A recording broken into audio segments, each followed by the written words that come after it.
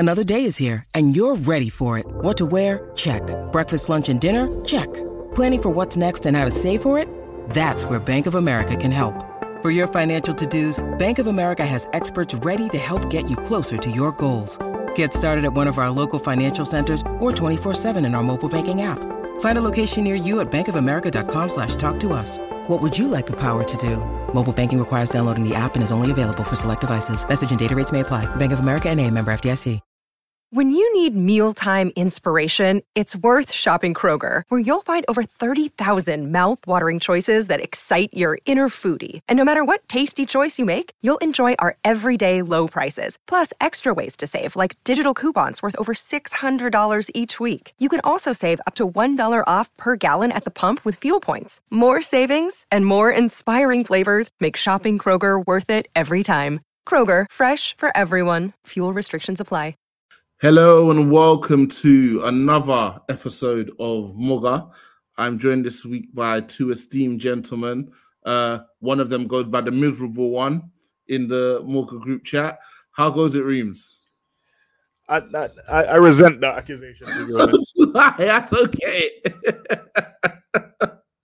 I don't get it. I thought he was actually talking about Akka. But when I seen it, I was like, "There's no way I'm the miserable one." When I thought, Ra, that's what they think of me. But he called you Tom, so I'm going by the miserable one. I'm Tom. How's it going? How's it going, guys? Yeah, it's going good, man. It's going good. Not another 3 points collected this weekend. Yeah, shout out the 3-point collectors, like this. I was about to say. We'll get into it anyway. Yeah, let's get into it. Before I start, I've got to do the usual and plug the socials. If you're not following on the Twitter, please give us a follow at TLF_MUGA, manned by multiple members of the MUGA team. For me, without a doubt, the most scandalous Twitter account in the Touchline network. Never hesitates to crack me up. I tend not to ask you tweeted stuff because not knowing means you have plausible deniability. If you haven't given us a 5-star rating on either Spotify or on Apple Podcasts, please do so. Also leave a comment. Definitely read through those. Always open to feedback from listeners too. I'm not even going to mention the Patreon because I've mentioned the last few weeks, but they yet to post something. But don't worry, got something cooking with Gaz in the background. With all that being done, we had the Sunday 4:30 All Eyes on Me special, a fixture that all of us are not new to. If you support a team as big as Manchester United, you're going to see those sort of fixtures more often than not throughout the season. We were up against Unai Emery's Aston Villa at home. So a team who not too long ago we beat 3-2 at Old Trafford. I want to start with you, Reams. Obviously, we were coming off the back of a couple of wins. The attack is humming, scoring goals, and Villa weren't necessarily in the best form. How are you feeling going into the game? Going into the game, I was feeling confident. I was feeling confident that we could get a win. Just because of like the recent form we've been in. You know, we beat them. I think it was Boxing Day we beat them. And then since then, obviously we lost to Nottingham Forest. But then since then, good result against Tottenham, I guess. Then good results against West Ham and on Wolves, and we've been scoring goals. So I felt a little bit confident going into the game. I feel like obviously we lost Lissandro, which is a disappointment. But I feel like over the last 5-6 games, there's been like for the first time this season actually some consistency in our starting 11. So like we've been rocking with that midfield three for a few games now, and we've been rocking with that front three for a few games now. Obviously we got our first choice fullback partnership cemented with Dallo and Luke Shaw. Right. And then obviously it's only really the centre backs where we can't really get no continuity this season. But yeah, going into that game, I felt like we could have got a result. You know, Aston Villa's kind of been on a downward slide. They had a bad result against Chelsea on Wednesday. Right. They played their strongest squad in that game as well. So we had that freshness going for us as well. So yeah, going into the game, I definitely felt confident we could get a result, even though we hadn't beaten a top 9 team away from home since the days of Julius Caesar. But yeah. Crazy that record which we obviously finally gotten off our back. Aka, you haven't been on the pod for a minute, but I'd be lying if I said I didn't know exactly where you generally stand. You as always never hesitate to give your thoughts on the state of the team. But give us a little update. How you been feeling recently? Obviously, like Reem said, we've had players return. That's kind of led to an upturn in results. Where's your head at with the team? Where's your head at with Ten Hag at the minute? How you feeling? I feel like when Martinez came back, I was a lot more confident, and that was kind of translating to the pitch as well. We were seeing better build-up, better results, more goals, just a more solid outfit. So when he was back, I was confident.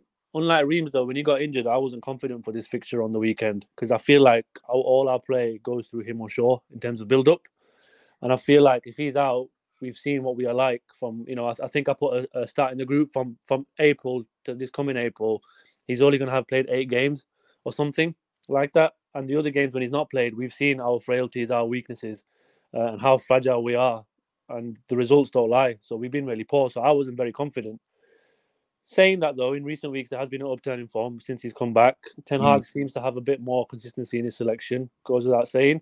And he's just not doing, like, kind of the crazy stuff that he was doing a few weeks ago. So, like, yesterday, he played Varane on the right, Maguire on the left. We've been crying out for that all year, but he's been playing Johnny Evans and dropping Varane and saying Maguire can only play off the right. And, he's been playing McTominay, starting McTominay ahead of others. But I feel like in the last few weeks, he's kind of ironed out any kind of demons he's got in his brain. And he's just doing the simple things right. Garnacho on the right again. So he's picking a more consistent side. With Ten Hag, I'm not Ten Hag out, but I'm not really Ten Hag in. Like, I'll see what... Just Ten Hag meh. Ten Hag meh, yeah. I've always said, we'll see what our position is in the year. We'll see if we win a trophy. If he gets sacked, you can't make a case for him. If they keep him for another year, it is what it is. I think there's a shortage of really good managers in Europe at the minute.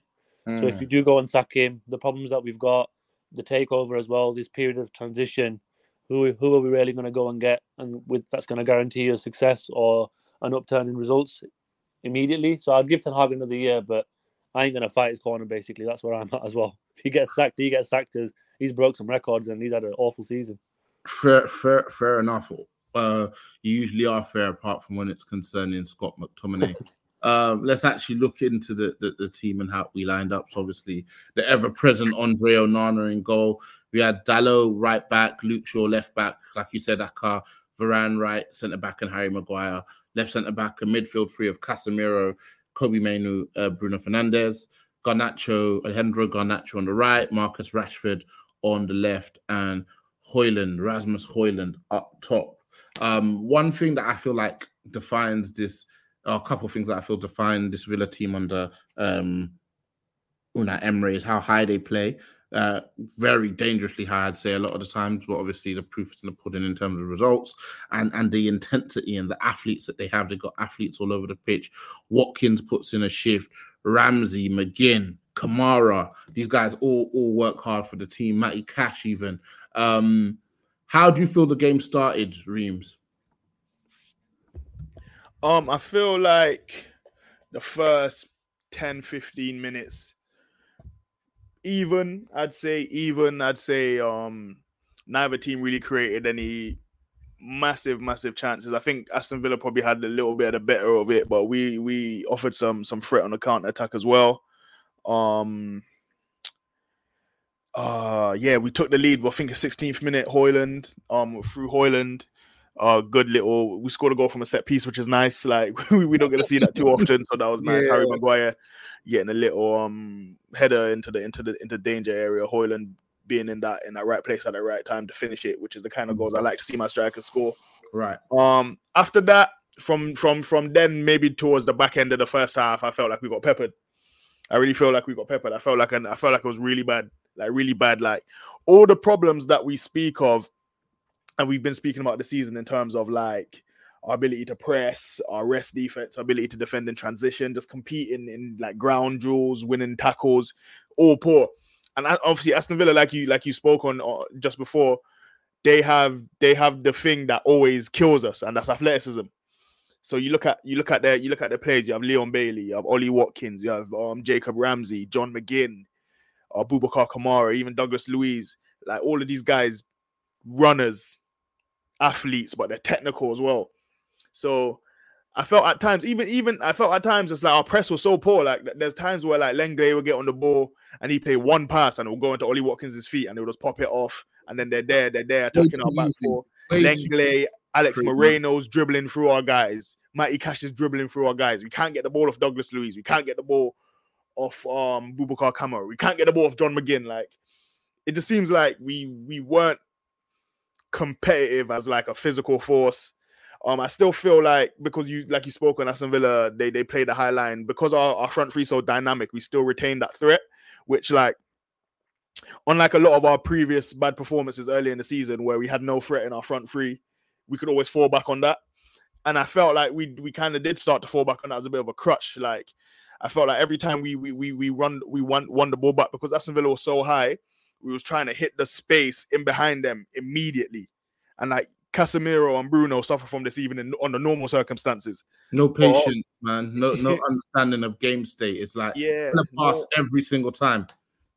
No one, like, they weren't slowing the game down. They weren't recycling the ball. They weren't giving us time to breathe. Just get the ball, hit Garnacho, hit Højlund, hit Rashford. And a lot of the time, Emi Martinez was just parked on the edge of his area. If the ball was overhit even a second, Emi Martinez was onto it, and that's a turnover. So yeah, like it was wave after wave after the attack really in the first half. I think Onana made a couple good saves. We got fortunate a couple more times. I think our box defending was pretty solid. Varane, Maguire, Dalot, even Casemiro, all of these guys are good at defending in their box. They're good at winning headers. It's just on the ground we can't fucking win any duels. But yeah, like, I feel like these issues, because this is like, really on paper, this is probably the best team. I'm doing like quotation marks right now. We could put out on paper. I reckon we could probably put out a better team with a couple of guys that was on the bench, but I guess on paper this is our best team. As far as what we know of Ten Hag, this is as good as it gets. Yeah, and we still look poorly coached. So yeah, it's worrying. Like, at the end of the day, now that we have a front three that's actually dangerous, like, you always have a chance. You always have a chance to win games if you could if you have guys in your attack that can make the difference. And Rashford can make the difference, Garnacho can make the difference, Højlund can make the difference, Bruno can make a difference as well. You know what I mean? So right now, obviously, I've seen a crazy stat that 45% of the game goals we've scored this season have come in our last 6 games, and that's when we started running this new front three. So when you have a front three that could create problems, you always give yourself a chance. But in terms of actually putting together performances, that looks like we're a team that's been well coached. That looks like we're a team that's progressing. That looks like we're a team that's ready to compete at the top. I wasn't seeing that from what we gave, especially in the first half. I can't really disagree with you. Aka, see, Højlund grabs another goal, 5th goal in the 5th game in a row. That's the second youngest player to do that. The only player who was younger was a certain Nicola Anelka, went on to have a half-decent career, if you would. What are you liking more about Højlund these days in comparison to, when he wasn't necessarily getting any goals on the board? I feel like his confidence has gone up, and in that he had a really bad Bayern run, but the first 7 games of that Bayern run, he was still doing good bits in the game. He had a couple of disallowed goals. He was, linking up with the midfield. He was making runs in behind, but the next 7 games, he completely lost all his confidence, and he looked like a shell of himself. He wasn't really running hard. He wasn't pressing. He wasn't linking play up. He doesn't really shoot as well. Like, I think that's one of his biggest flaws at the minute. He doesn't get enough shots off for a number 9. Like, he needs to back himself more. But I have seen an upturn in confidence, and you can just see the way he's handling himself at the minute. He feels confident with himself. Obviously, goals will do that for you. If you're scoring every game, we've seen it with Rashford last year. It completely transforms a player and a team. And he kind of feels like he is the number 9 at Man United now, and he's backing that up week on week. But I'm just liking his all-round game and his confidence, and he's backing himself more. I think against Spurs, he took Van der Ven down the line, and he backed himself. And you want your number 9 to have that kind of aura and to go out and do it. So I just like the way he's handling himself and the goals, of course. Yeah, no, it was a really nice instinctual goal. Let's go to the second half. How was the second half for you, Reems? It was a lot. It was a lot of more of the same, to be honest. The only difference is, I felt like in the second half we had a little bit more potency in terms of our attacks. I felt like Rashford, before he got taken off, he looked dangerous with his dribbling. I feel like Garnacho had a few good opportunities as well that he kind of created for himself with his ball carrying and dribbling as well. I guess like it's just finishing, let him down at the end there. Yeah, I feel like when Aston Villa got their equalizer, I felt like the first thing I tweeted was, "Yeah, that's been coming," because they literally like 5-10 minute period before that, they'd literally like been peppering our goal. Yeah. There was one I think Ollie Watkins had a good opportunity. Yeah. Jacob Ramsey had one that Leon Bailey put him through. He just miscontrolled it. Yeah. I think there was like one save that was like point blank as well. That from Onana. Yeah, bounce off his chest or something. Yeah. So like literally like it was coming. It was just yeah. And the goal that we conceded as well is another just bad, like from like a cross, like in the box. Someone's got a free shot in the box. Like we just give up so many shots. Like when you give up so many shots, it's really a miracle that we haven't conceded way more goals than we conceded. Like it was only really represented in the Champions League where we conceded a bucket load, but in the Premier League we've kind of been getting away with it oftentimes. And Onana made some good saves as well, so we have to give him credit for that. But yeah, when Aston Villa equalized, they deserved it. They probably even deserved to go on and win the game. I think a couple of their subs, they took off Leon Bailey at around the 70-minute mark, and he was probably their most dynamic player in this game. So I think that kind of helped us out a lot. I don't think Moussa Diaby provided the same threat that Leon Bailey did, especially in the final third. And then the goal we scored, Scott McTominay's goal, was a good goal. And like that's what I've been saying. Like now that we're actually we're starting to put together some better attacks, you give yourself a chance to win games. Early in the season, there was games where I thought like we're never going to score in this game. We don't look like we're going to score. I remember the Brighton game. Obviously, Hannibal scored that goal, but other than that, like after Brighton like went up a couple goals, it didn't look like he was going to score. Yeah. Crystal Palace, like, you know what I mean? So now it actually does look like there's some potency to our attack. So you give yourself a chance to win games. If you give yourself a chance to win games, but yeah, like I can't say it was an impressive performance. It was a pretty shocking performance, to be fair. But I was going to ask you, where do you guys stand on this? Because with this win, we stay in the 6th position, but we are getting closer to the teams above us. So we played 24 games. We have 41 points. We no longer owe the Premier League any goals. Aston Villa are the team above us. They've got 46 points, same amount of games. Spurs above them, 47 points, same amount of games. And then you've got the big three this season. Arsenal have 52 points, same amount of games. City have 52 points with a game in hand, and Liverpool have 54 points, and they've played the same amount of games. So, you know how it gets. There's always that balance of, yeah, we won today, so we picked up 3 points, and I guess it gets us closer to season objective. And I guess for us, it's top 5, and the hope that top 5 in the Premier gets a Champions League spot. Versus the way we're playing, there's no evidence to show it's going to improve. So even though we've won today, we're going to lose to somebody. So it's almost like a false image. What, like, if that's the two ends of the spectrum, where do you two stand? I'll start with you, Akka. I feel like with the season that we've had, we've just got to try to get something out of it. And getting that top 5 spot is crucial for FFP. Our summer budget, attracting players. Like, it's not great, don't get me wrong. We can clearly see we are badly coached. I mean, we're at the point where we've only got a game a week. Aston Villa played midweek, yet they ran us off the pitch and they played us off the park. And that is very, very upsetting as a United fan, because it begs the question, what are they doing on the training ground through the week?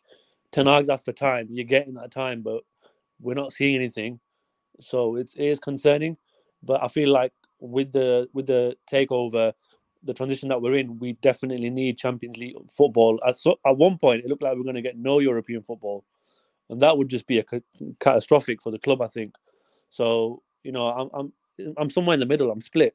Like, it's not great. I don't really see signs of encouragement or progression coming, but we do need that Champions League spot if we are to, have a good, decent summer budget and get the players that we need quite clearly through the door. Fair. How about you, Reams? I think the strongest team we could put out now on a base level is good enough to beat, I'd say, the bottom 11 teams in the league. And I think a lot of the teams we're playing back end of the season are in that bottom 11. So I think right now, I don't think we'll drop lower than 6th in the table. I'm pretty sure that'll be good enough for Europa League. If you'd asked me on January the 1st if I thought we could still make it into the top 4, I'd have said no chance. But now, like, we're 6 points behind Tottenham. Mm-hmm. It's a lot of points, but if Tottenham lose next, like, we got Luton and Fulham next, like Tottenham was like 1 minute away from dropping 2 points this weekend. Right. You get what I'm saying? Yeah. If they would have dropped those 2 points, we would have been 5 points off top four. Right. And then you're thinking that's one loss, one draw, and you're basically back in it. You know what I mean? With 14 games left to go. Yeah. What I will say though is Tottenham have to drop more points than we do, and I'm not confident that's going to happen. I'm confident they'll drop points, but I'm confident we'll drop more. We'll drop more than they drop. So, I think I agree with the two of you. So I think the top four as it is now, I'm set on it. I think Aston Villa will probably continue to slide. I think we could get into that fifth spot definitely, and we're just gonna have to hope and pray that fifth spot's good enough to get us in the Champions League. Otherwise, it's another year run in Europa. I guess the only thing I'm kind of looking forward to the back end of the season is we got a nice little core of young players. I'm gonna include Ahmad and Amari Forson in that as well because the coach name dropped them in the week in terms of like them being extra.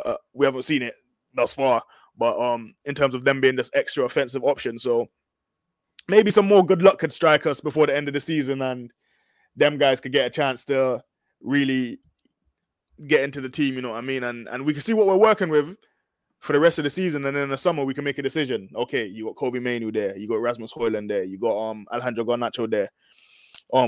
We've seen a little bit of Willy Kambala. What do we decide we're gonna do with him? We're gonna send him out on loan. We're gonna keep him around as a squad player. What are we gonna do with Ahmad and Amari Forson?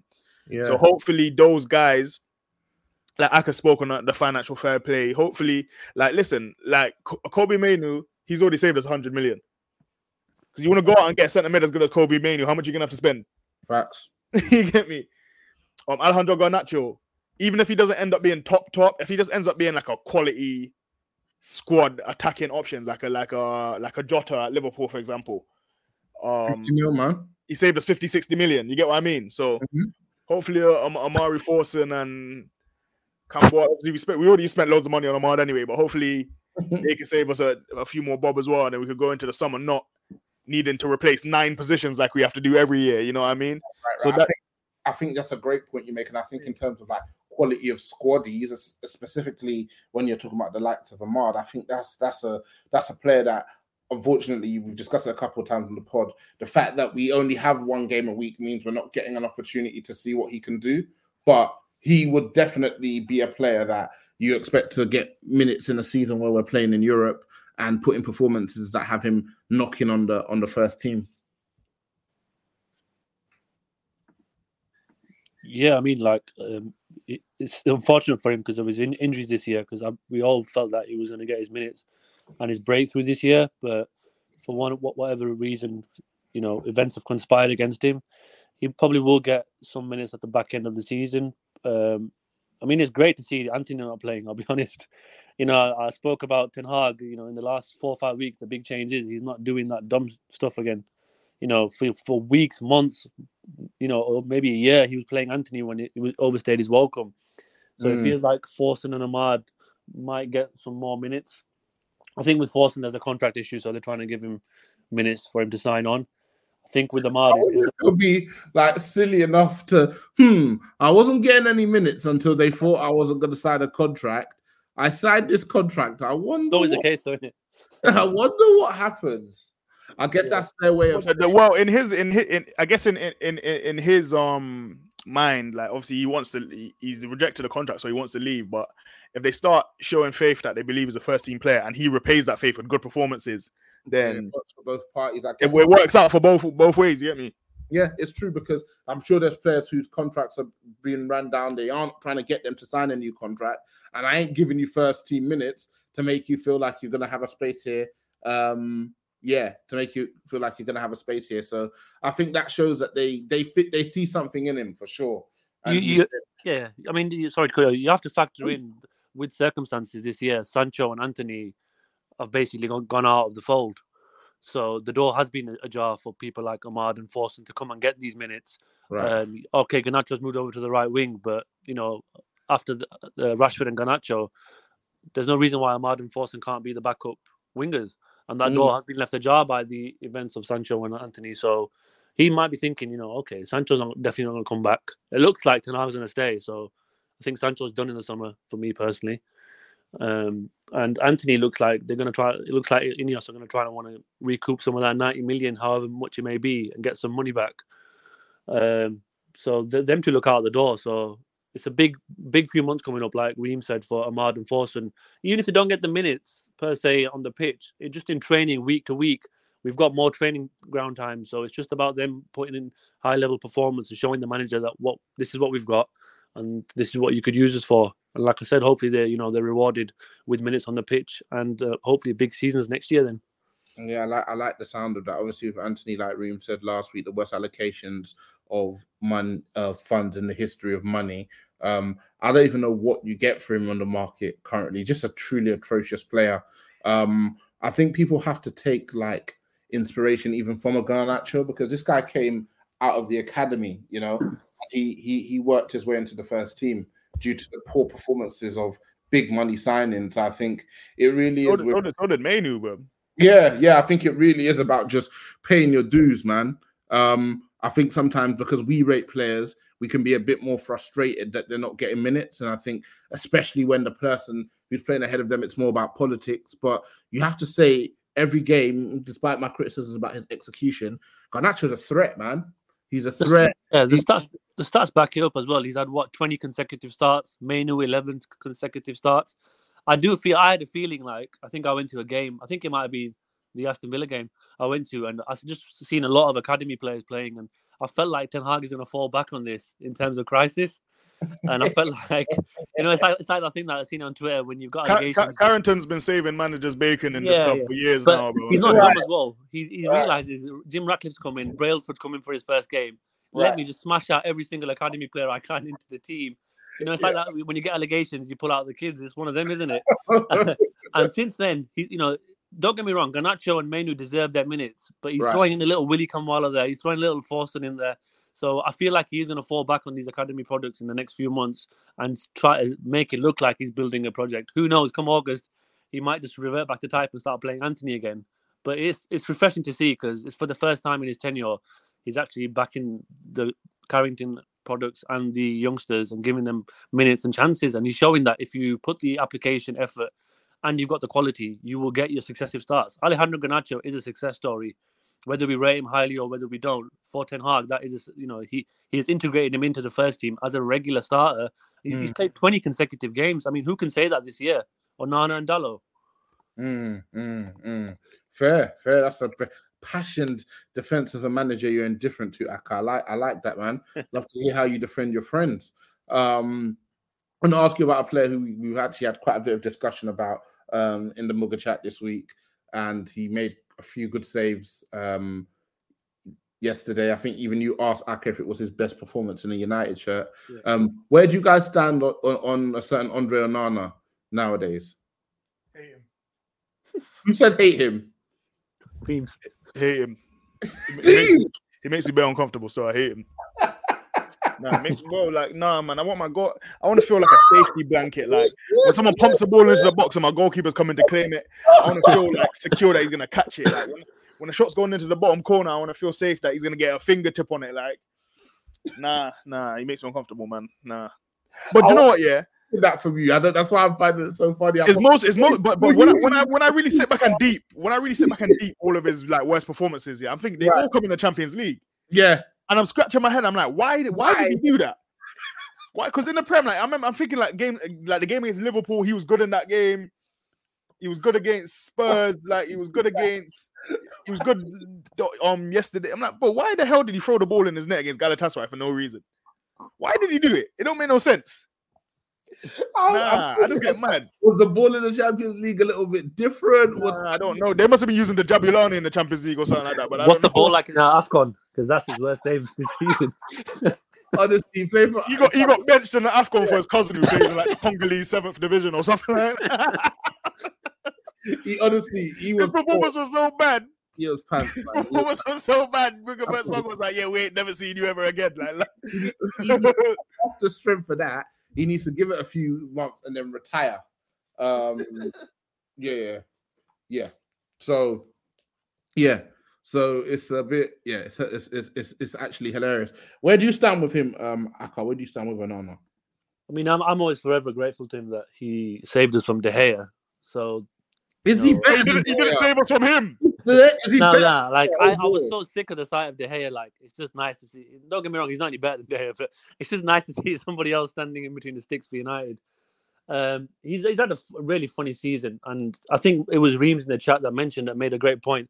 He is microanalyzed as Man United goalkeeper, number one. You are microanalyzed, and it doesn't help, like Reams said, when he's throwing the ball in the net in the Champions League, and we're crashing out the Champions League.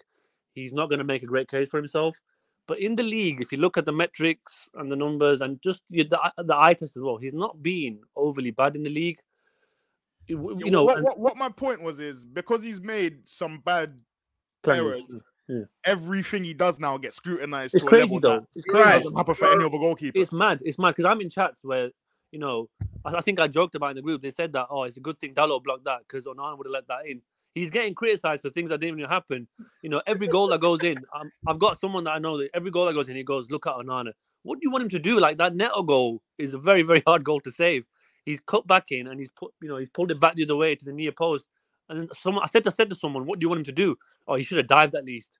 We're just being silly at this point with Onana on certain goals. And I don't like Onana. That's my point. I'm just in the business of fairness. I'm not in the business of fairness. Like I criticize what I need to criticize. I'll give praise to a player I don't rate. Like I hear you, but I think this is the same that we were discussing last week, where fans try and find silver linings where there aren't any silver linings. It also goes the other way. When fans have turned against a player, there's no such thing as fairness, and I think a lot of it sprouts. Yeah, I think a lot of it sprouts from that point you made, Reams, about feeling safe. Like towards the end of DDG's reign, it didn't matter what kind of strength was on the minute I saw him in my screen, I got anxious. Like the minute DDG was within the frame, the ball could be anywhere relative to him. My anxiety would go up. So I feel like with Onana, because he's made so many high-profile gaffes or bits where they're like, oh, why did he dive so slow? Or why did he dive like that? Or why did he And then obviously you add the Champions League debacle. Everything he does, people no longer trust him. So they can't even be like objective and be like, you know what? That was a tough shot to get to. They're like, no, the same guy who had the howl against Galatasaray is the same guy who didn't get right into the corner for that shot from Cole Palmer, So it's tough for him. And then I just think he has poor attributes for a keeper. I've spoken about it with you guys over the years. It doesn't help. Yeah, go on. I said it doesn't help that he grabs the mic and thinks he's Dwayne The Rock Johnson in some kind of WrestleMania promo, and he's giving it the big one every week on interviews. That doesn't help. He must have come up on wrestling, man. So he's that behavior, honestly. That doesn't help his case. Like with De Gea knew, I think towards the back end he was shit, and he just kept his low profile and just keep quiet. But with Onana, he likes to be, giving interviews and being he can't escape the attention. Even he went to AFCON, like that should have been 3-4 weeks away for him, where he can just go back to basics, get a good run of games. Instead, it became like for him, a shit show, and he messed up, and he's flying back, and he's flying late, and he's doing all this, and it's like he's always been on and off the pitch. He's always been involved in something, and I just feel like it's vital for him for the next few months that he's just got to put more performances in like yesterday, and he's got to show that he is ready to be Man United number one. Otherwise, he's gone. If he keeps up the way he's done so far, he's going to get more haters than fans. Yeah, fair. I can't really say more than both of you have said. I want to talk about Casemiro, his reintroduction into the team. I think I didn't catch the game exactly from the start, but I feel like I caught the game from when he was making like the right decisions, not going too risky on passes, to when his play started to descend. So like sloppy passes, like 50-50, he's making a wrong decision, rushing it on the ball, getting late to challenges. But I have to say, despite that, his presence still has been a value add. Where do you guys actually stand on him? Are you like Saudi bound in summer? Are you keeping him around for his experience? Where do you guys stand on Casemiro right now? I'm 50-50. Like I wouldn't mind. If Saudi come on with like a young 50 million, I'd probably say accept it. I'm obviously in the camp that we need a replacement for him, but like replacing, like in my mind, the best way to build a squad is the players that you replace become squad players. Like your former, like if we brought in a new deal, let's say if we brought in Amadou Onana and Casemiro goes to the bench, he then becomes our backup option for Amadou Onana, and we have a stronger squad because of it. So I'm listening. Like, listen, Casemiro, like, throughout his careers, like, there's been pros and cons to him. Like, in his prime, like, the pros was pro in so much that guys were willing to ignore it. But now that he's probably a little step slower, he's probably spending that max contract United gave him on a little bit more nightlife. I don't know if he's been out at yours or if he's been out at Fazenda in Manchester or something like that, eating the good steak and Brazilian food. But he's not what he once was. But you like you said, Mariah, you still see his value. Like, he like, just the fact that he can win headers. Just the fact that he can win headers, that's value. Just the fact that he could cover ground a little bit quicker than Kobe Mainoo can, or a little bit quicker than Amrabat can, or the fact that he can read a game as a 6 a little bit better than McTominay can. There's value in that. And there's value in his passing ability as well. Like, being able to switch the play off both feet, valuable. Like, I spoke on Garnacho, right, that the fact that he's always open on the right wing, like, whenever we're transitioning. The fact that Casemiro could hit him quickly with his left foot, or like on a half volley or something mad, like, that's valuable. But at the same time, him launching the ball to the moon 6 times out of 7 means we can't control the game. The fact that he doesn't recycle the ball means we can't control the game. So there's pros and cons. So I feel like going out for the rest of the season, we're kind of going to need him, because right now, structurally, we're poor. So he kind of like, he can make up for some structural deficiencies, even though they hurt his game as well because of the amount of space he has to cover. But yeah, going into the summer, that's definitely a position that we need to replace, as well as the number 10. Right. Agreed. Yeah, I think I stand with you. I really liked what I saw from him and Mainoo in the last game. So not the game against Aston Villa. Who did we play before? West Ham. I like that, and I think for the first time we're not really seeing those box to box long bursting runs that we used to see, which we see him more often than not, getting on the end of opportunities, trying to press guys, not getting there, and there being that space we always see where people cut it back and there's nobody there. And I think he clearly trusts Mainoo. So I like the little partnership that they're building together. Let me ask you about the third fellow in the midfield, goes by the captain, Bruno Fernandes. Where you at with him these days, Aka? I just need him gone. I need a massive offer from Saudi, and I need him gone. I'd rather Casemiro stay and Bruno go. Like, I'm just done with Bruno. We're not going to control games. We're not going to be a good team when our number 10, like Reem said, is launching the ball to the moon. He can't hold the ball for more than 2-3 touches. His dribbling is non-existent. Even his numbers have dried up. You know, it's what is he bringing to the team? And like, it's just the striking indictment of the club as well, where we're at. That I say it again and again, that he's captain. Like, I think he's been rubbish last few weeks as well. Like, he's just messed up transitions where we could have put games away. He's always got a big chat on him as well. He wants to give the big one called Garnacho out in the media, but you're not doing much yourself, mate. I'm really, really like with Casemiro. I see what he can do. Before, like, Casemiro came back into the team, it looked like he'd given up, and I thought he was ready for Saudi. But he's got a bit of fight in him. You know, he's got a bit of pedigree to fall back on, and you can see the benefit of having Casemiro in the team. With Bruno, I don't see that. And I hear what Reams is saying. In an ideal world, you want to get 2 replacements in for these two, and you want to move them to the bench. But the problem at United at the minute is Casemiro is on massive wage. He's on 350k, I think. That's big bucks for a bench warmer. Ideally, that would be perfect. We go and buy somebody like an Onana, and we stick Casemiro on the bench, and we use that experience, dipping him in and out. But you can't do that when he's on that money. The same with Varane. And why not? Just financially as well, like where we're at with financial fair play. Like, the guy's on 350k a week, Varane's on 250k a week. That's big money for just people that are going to be on the bench. I mean, we're not going to be in the Champions League next season, so their wages are going to go down anyway. But I think we might get Champions League if that 5th spot is available. It depends on how the English teams do in Europe. But if Kobe Mainoo's on 10 grand.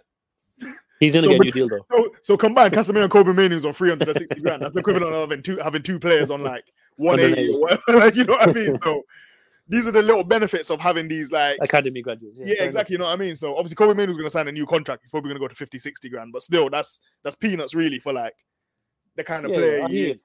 For me, like Varane, Casemiro, Bruno, for me, the placeholders at the minute, and they're doing the job. And we've got other issues that we need to address, and we might have a tight budget, so they might hold their place for another year. But if we want to be a good team and we want to see the level of performance that we want to see, not just the results like yesterday, we actually want to go to Villa Park and dominate the game. You got to get these guys out of here sooner rather than quicker. with Casemiro and Varane, like I said, I do see the purpose of it, and I do see the benefit of keeping them, and I'm not against it. If you can balance the books like Reem said there, by all means, I see winners in them too, and I see they bring something to the team. With Bruno, it's like it's got to a De Gea situation now. Like I'm just at my wit's end with him. We're never going to be a good team with Bruno around. Like your number 10 has to be the best player for me. Like he's got to dictate the play, take the ball, push the team forward, keep the ball, make chances, score goals. Like you look at the impact. I'm not gonna like Kevin De Bruyne has come back into Man City. He has taken them up levels even before Haaland's come. Like the team feels safer around with Kevin De Bruyne around. That doesn't mean they're a bad team when he doesn't play, but you can see the number 10 takes some levels. Every number 10 in the top 6 sides probably does that. But with Bruno, I think he hampers our play. I just don't see the purpose of keeping him right now. I'm hoping Saudi come in big and we can get rid. Boy, Saudi, the list of players that people want to sell to the teams in Saudi is about. Listen, so we might have to stop relying on Saudi soon because it come like no players don't even want to play in no Saudi anymore. So yeah, the league is too amateur, and guys are actually asking to come back. So it's really just the money grabbers who will go out there. But we will see, man. We will see. Just on that, that says it all to me though. Like Bruno's been here 4 years. Right.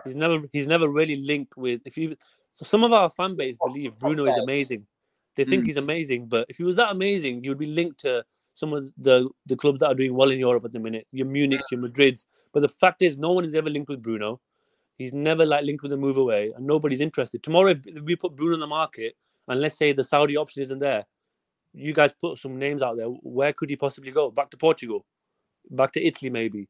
Like he's not going to get a big club, and that says it all for me. Like, and some of our fan base believe that he's this amazing number 10 who's got great numbers. But if that was the case, you'd have Europeans elite sniffing around him, but they don't for a good reason. Boy, can't really disagree with you. He wouldn't start for Real Madrid, no chance. It got Jude Van Nistelrooy, as Reams likes to say. Sir Van Nistelrooy. He wouldn't start for Barcelona. He's not starting for Atletico Madrid. He might start for Barcelona, to be honest. He might. You never know. He might. Oh, man, is he getting in over Pedri or Gavi? Is he getting in at Chelsea? No. Like, do you get me? Like, and they're sitting 11th in the league. What's happened to him though? Because I thought like he had at least a somewhat positive season last season. He reduced the turnovers under Ten Hag. Seemed to be playing with a little bit. He seemed to be playing with more sense, not necessarily going for the killer ball. Was clearly being instructed. Listen, man, the ball is a prize, and you want to keep it. Don't just launch it all the time. And this season, he's just the worst version of Bruno I've ever seen because he doesn't even get the big game moments like a goal or defining assist or pass or something to at least help the team score. So I feel like it's the worst Bruno. Like I said, this is the worst Bruno I've ever seen. I'm not quite understanding why he's suddenly gone so bad. Do you maybe point fingers at the manager not getting the best out of what he is good at? I think the manager's done. I think the manager's done everything he can. I think Ten Hag's probably run Bruno in every different position. There's even one game I'm sure it was against Everton or something. He ran him as like the deepest midfielder as well. Like he's tried him on the wing. He's tried him as a 10. Like.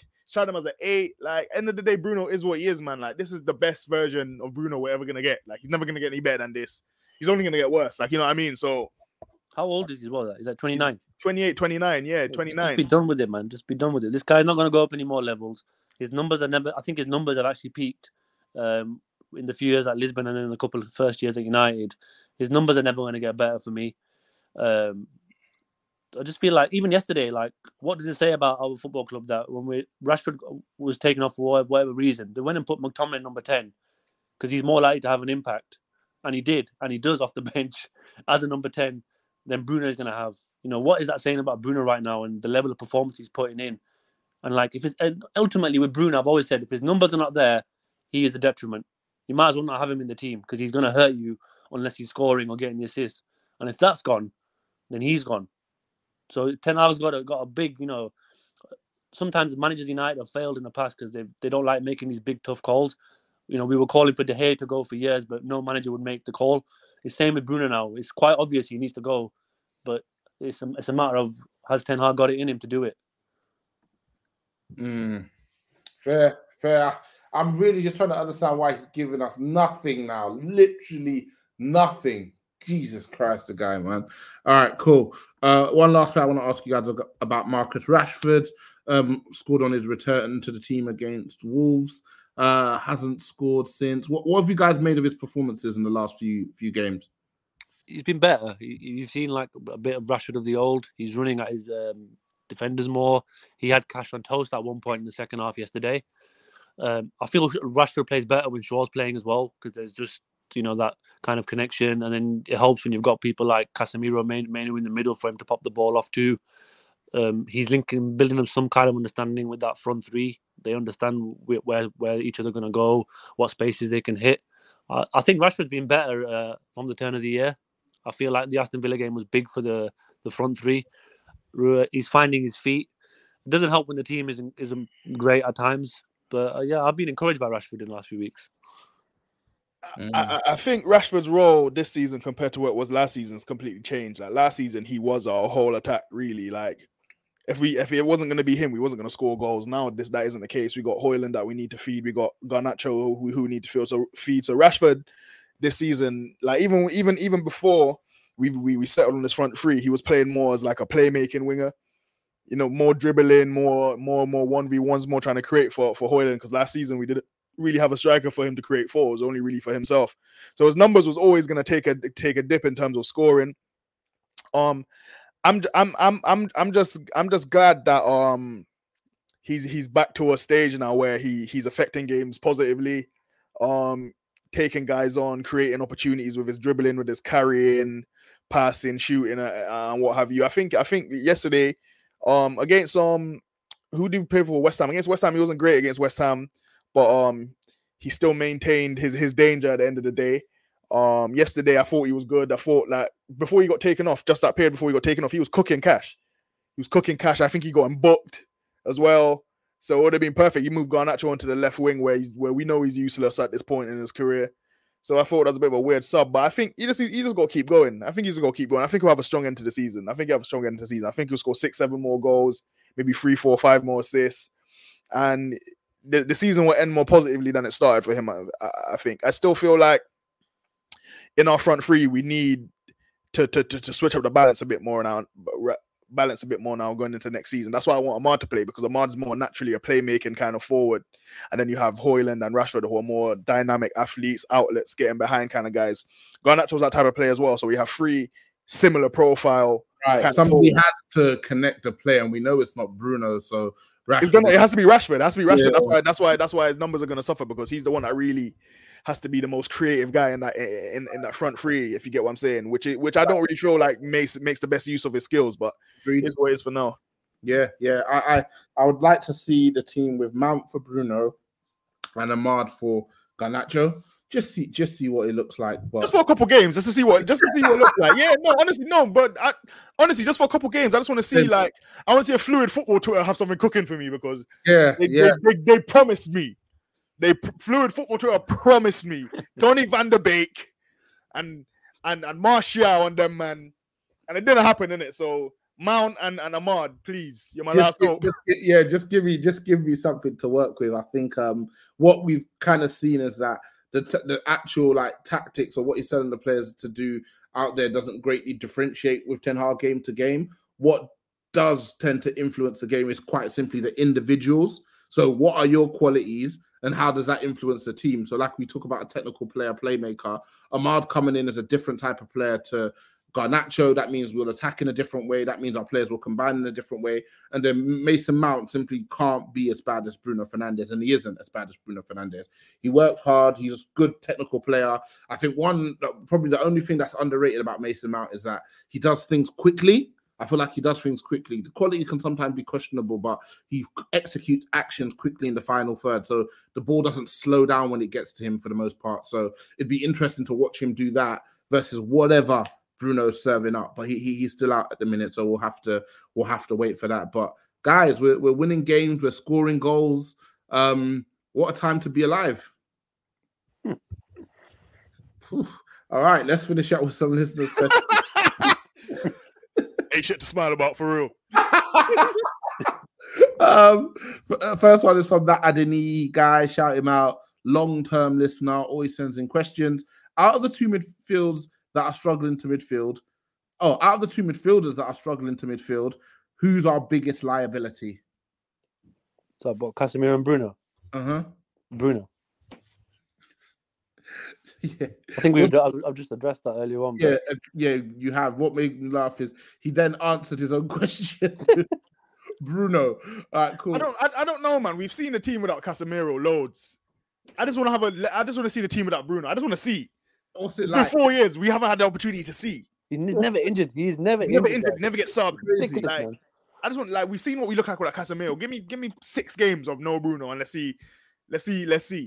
You know what? You're right. Either it confirms what we've always said, or it leads to us having to just accept that he brings something to the team and just realize that we just need to get a better player than Bruno. But yeah, it's still that time where he was in a cast and then he was back for the next game. That's when I said, this guy is something else. He's got vibranium in his bones because how? Next one is from IoTex237. Do you think Eric's view of transition football means we never set out to control games from the outset? Or is it that he preferred to control games in an ideal world but lacks the personnel? I used to think it was the latter, but it could be the former. I think this might just be the way this man wants to play football because he's not showing me anything or making any kind of decisions to show us that he wants to play controlling football. I feel like he just feels... Because when he first came in the first 6 months, I remember we were winning a few games and he was giving it the big one like, oh, we're winning 3-0. And he was like, yeah, but we didn't control the game. We turned over the ball too much. It became a basketball match. Every single match this year has been a basketball match for us. It's you shoot, we shoot, you shoot, we shoot, you pepper us, you win. So, like, I don't even feel like he's trying to play any kind of control-based football. I didn't watch a lot of Ajax, but it's definitely that we're more like his second team that he made there in comparison to his first team, which was fluid football. Time will tell. Let's see what he's got for us come August, September with a bit more personnel and a few more injured players back. But for me right now, it feels like he doesn't care about controlling games. And like he gave a press conference. You know what, you say that, Aka, sorry to interject. I've just come across some quotes post game. We went in every situation for goal instead of keeping the ball, and we are 1-up. When you can't go for goal, recognize the situation and then make decisions. Keep the ball and attract them and drag them out and find the moment or the right moments to speed up. So he talks a good bloody talk. Well, yeah, I don't know, man. I don't know, to be honest with you guys. I feel like this is the kind of football he wants to play. Maybe 3 signings in the summer might change that, but I feel like this is the football that he wants to play. Like even when we had a couple of games when Martinez came back, Shaw was fit. We still had these kind of underlying issues, and it's like, yes, our build-up was better. We looked a bit more solid, and the results were better, but the overall performances weren't much better. They weren't, but this is my thing, though. What he's saying in terms of how the team should approach the game is literally the opposite of the approach that they're taking. How is the disconnect so big? Like he's just a weird guy in interviews, man. Like in the press conference yesterday, he said that we should have won at Arsenal, we should have won at Liverpool. And it's like those are not the games I was watching, mate, because we could have easily got peppered in them games. He says weird things that I don't know. I'm leaning towards the first part of the question, and I do feel like we're pretty much close to his fullest form of what he wants to see at United. And I don't think he wants to control games and play football like that, even though that's what he sold himself on, and that's why he's got to go out there and say this stuff in press conferences. But he's shown nothing of the sort for me. How about you, Reams? I'm honestly not sure with him. I'm not sure anymore. I'm not usually I could kind of use what a manager says to inform some of my opinions or some of my predictions, but he's shown himself to be a pathological liar. His decisions on the pitch don't match up what he says. His in-game decisions are weird sometimes. Like some of his logic don't make no sense. Like the whole Maguire can't play on the left-hand side. Weird. Like he's played there his whole career. Like I don't know. He's one of those managers I can't really predict. You don't have no personality. You don't have no charisma. Like I don't know what the hell's going on in his mind. I think you summed it up perfectly. Next one from ZS_London. 2 questions. If we were to somehow get top 4, don't think we will. Would that change any of your perspectives on Eric Ten Hag or the season as a whole? And second question, since Case is very clearly regressing, who's the ideal Manu partner going forward? So the first one about if we were to somehow get top 4, would it change your perspective on Ten Hag and the season as a whole? For me, yes, because that would have meant that we had to pick up a certain form and touch wood a certain quality of performance to get into the top 4. So that would definitely change my perspective on Ten Hag and the season as a whole, because that would have meant that he's finally gotten it right, and I should be somewhat enjoying how my team plays on the pitch. And in terms of Case clearly regressing and players to bring in, I'd probably defer to somebody who knows the market a lot better than me. But Fofana at Monaco, he's on a free this summer, isn't he? I think he's on a free. So I wouldn't mind him. He looks like a really competent deep line midfielder, combative, mobile, can play a little bit as well. I don't want Kobbie Mainoo to be our deepest midfielder.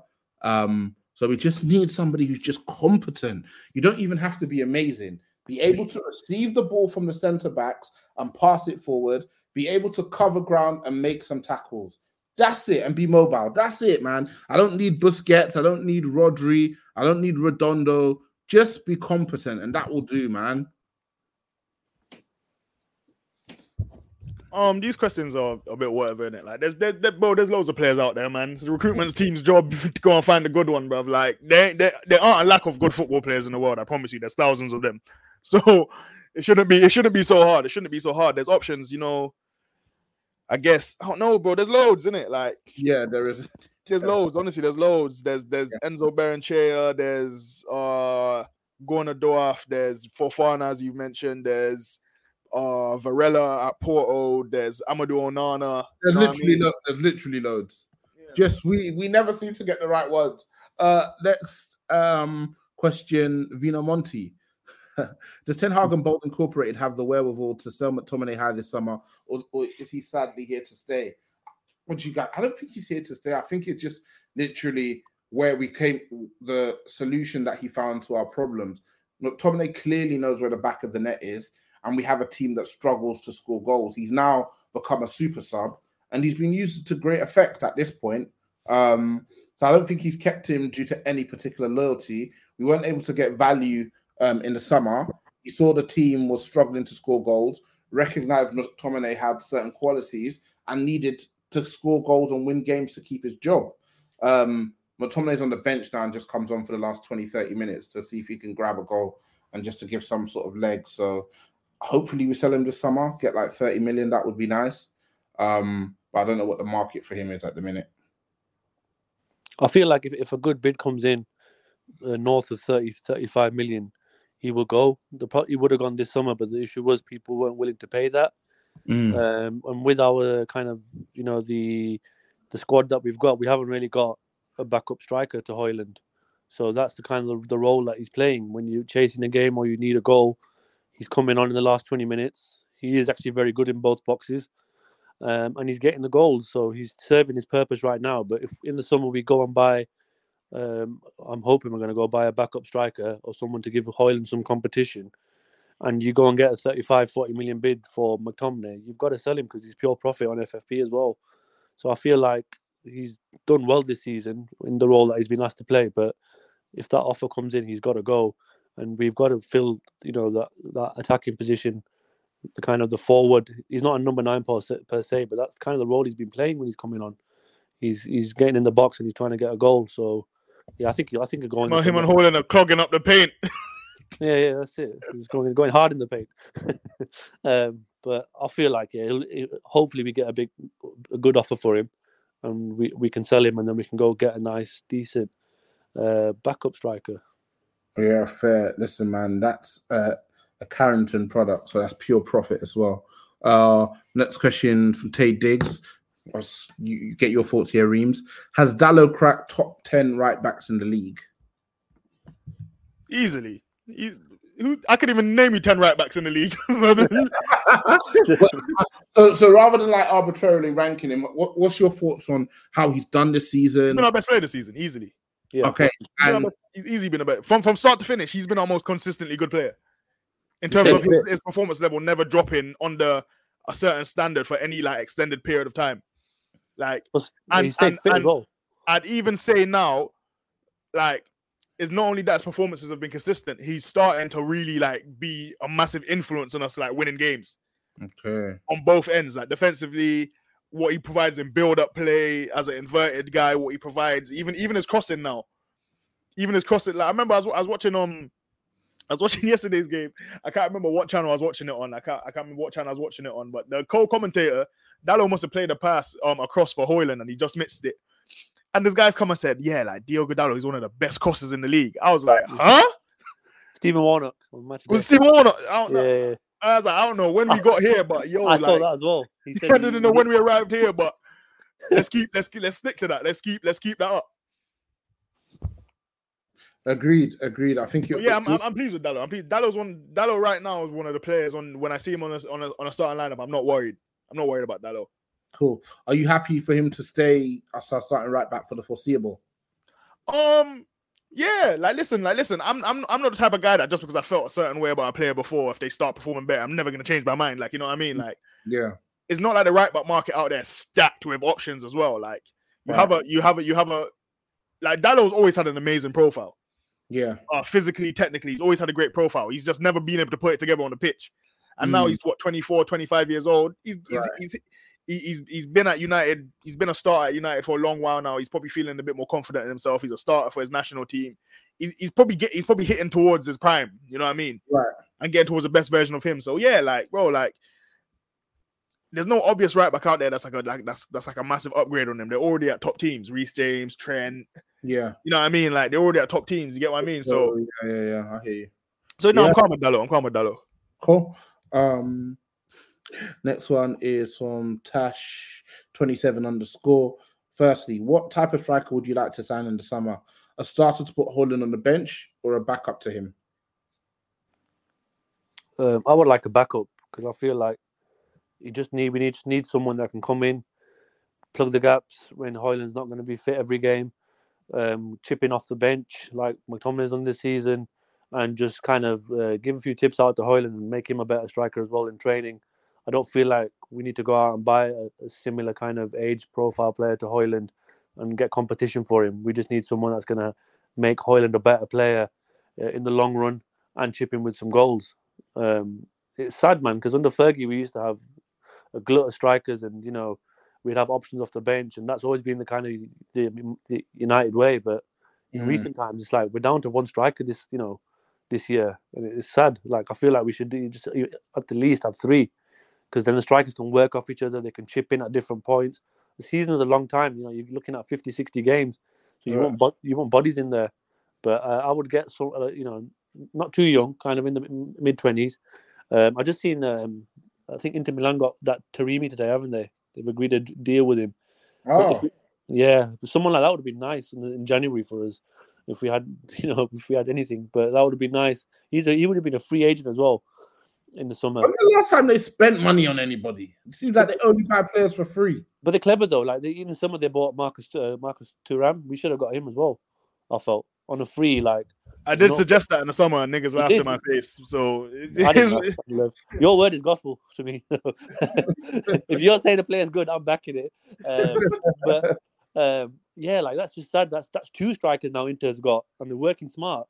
And we could have got one of them at least. And if you guys look at the season, Marcus Thuram's having him and Lautaro Martinez leading them to another title. It's mad. That's the guy they brought in for free, not massive wages, good age in his prime.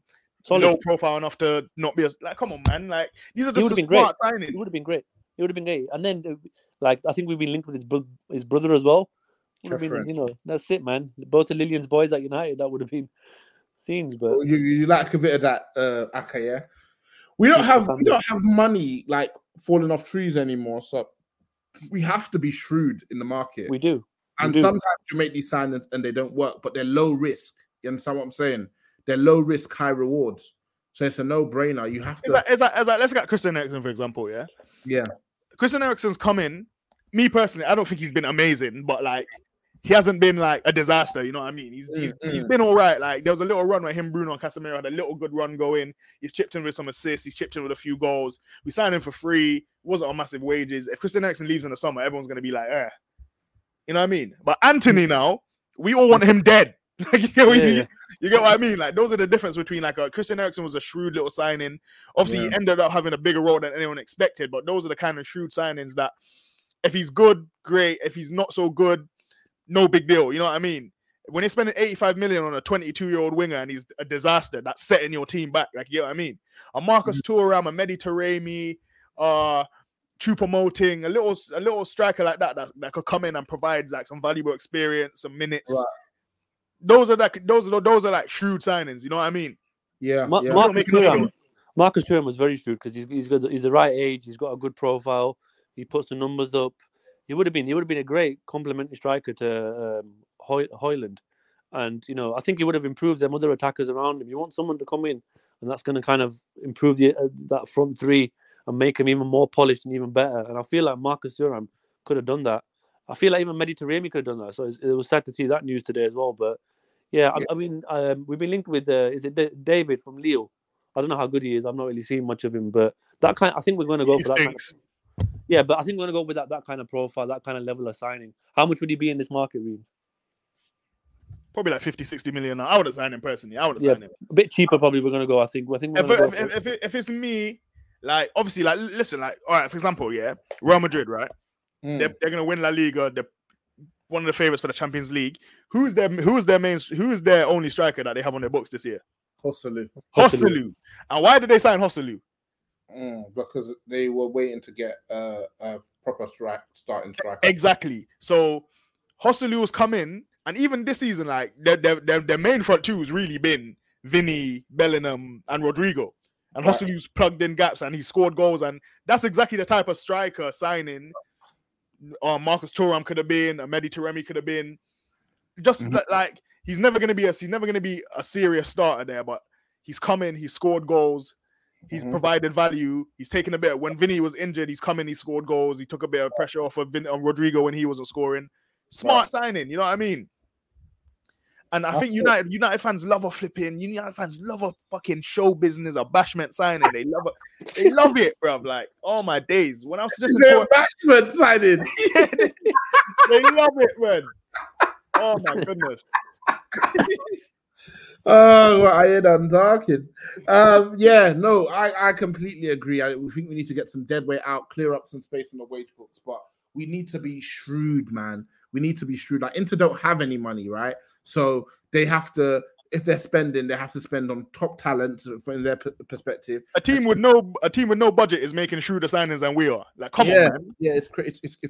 It's crazy. And then all the rest is how good your coach is, to get the best out of the group, You may not have the biggest stars, but you make it work, man. And the positions where you do have stars, you maximize those players and create a team that gets the best out of them. Simple as that, man. Simple as that. And the second question, I don't have the answer. I don't know if either of you do.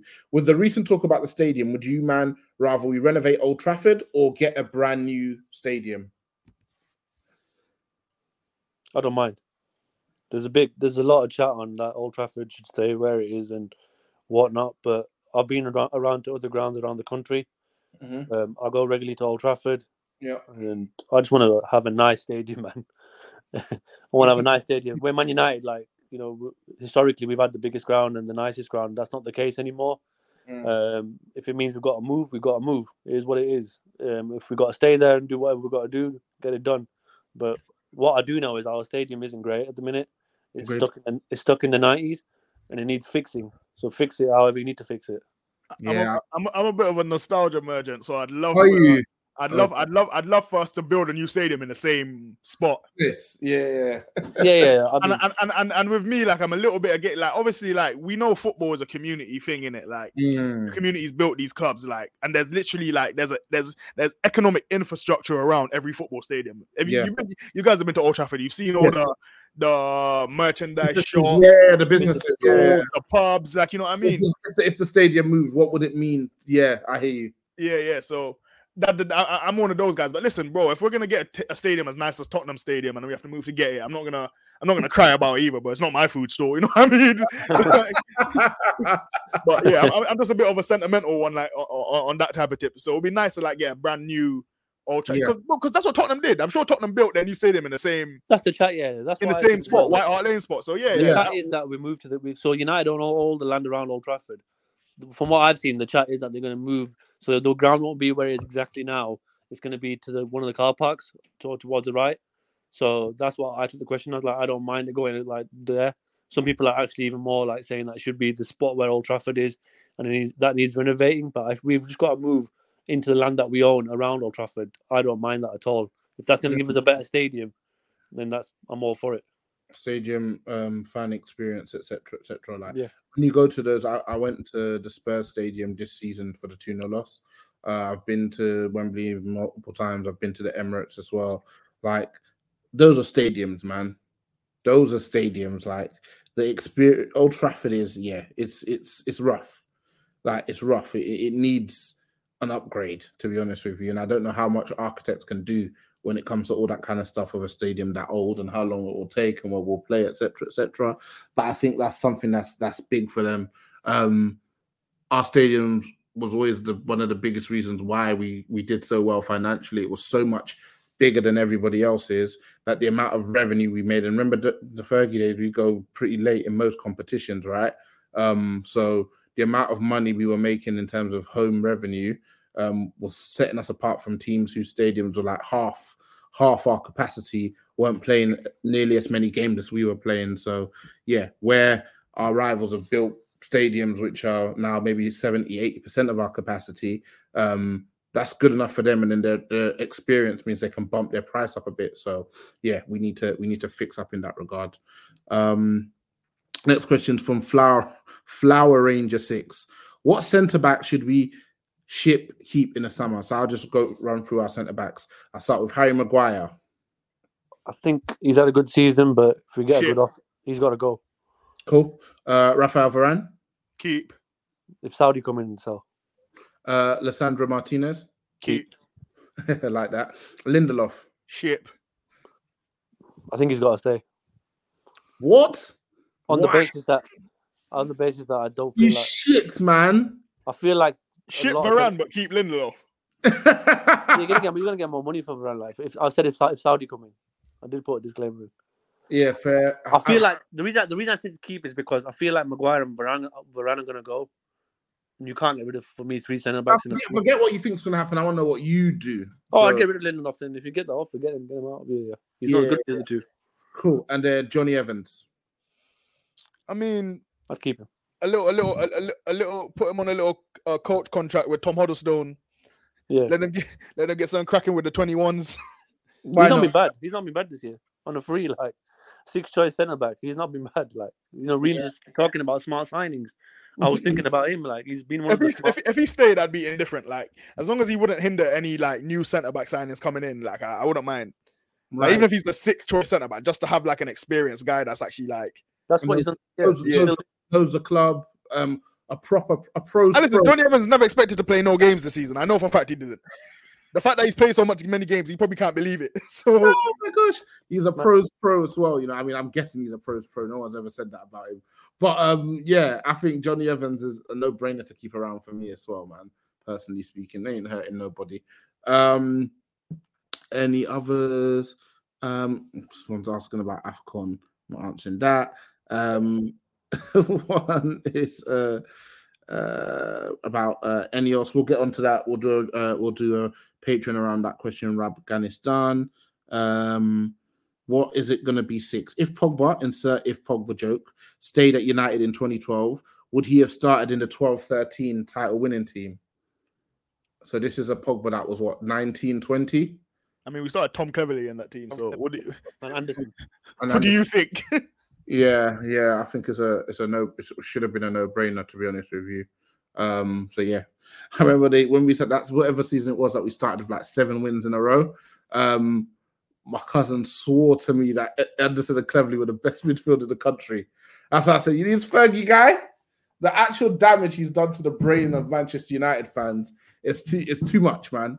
He was turning shit into diamonds, man, and had us thinking every single player we had was class. Cool. The rest are just BT comments that we can address in the coming weeks pods. So we got Luton next week, the Kenilworth Road test this Sunday. How you guys feeling about that one? It's a tough fixture, but I feel like we can get 3 points. It's the kind of fixture we win. Luton's a nasty team to play against, but we should. Yeah, horrible. Yeah, I think we'll be a scrappy win. Cool. We'll be here to find out. As always, Reams, Aka, a pleasure. Nice one. We go again, lads. Peace. Love. Sports Social Podcast Network.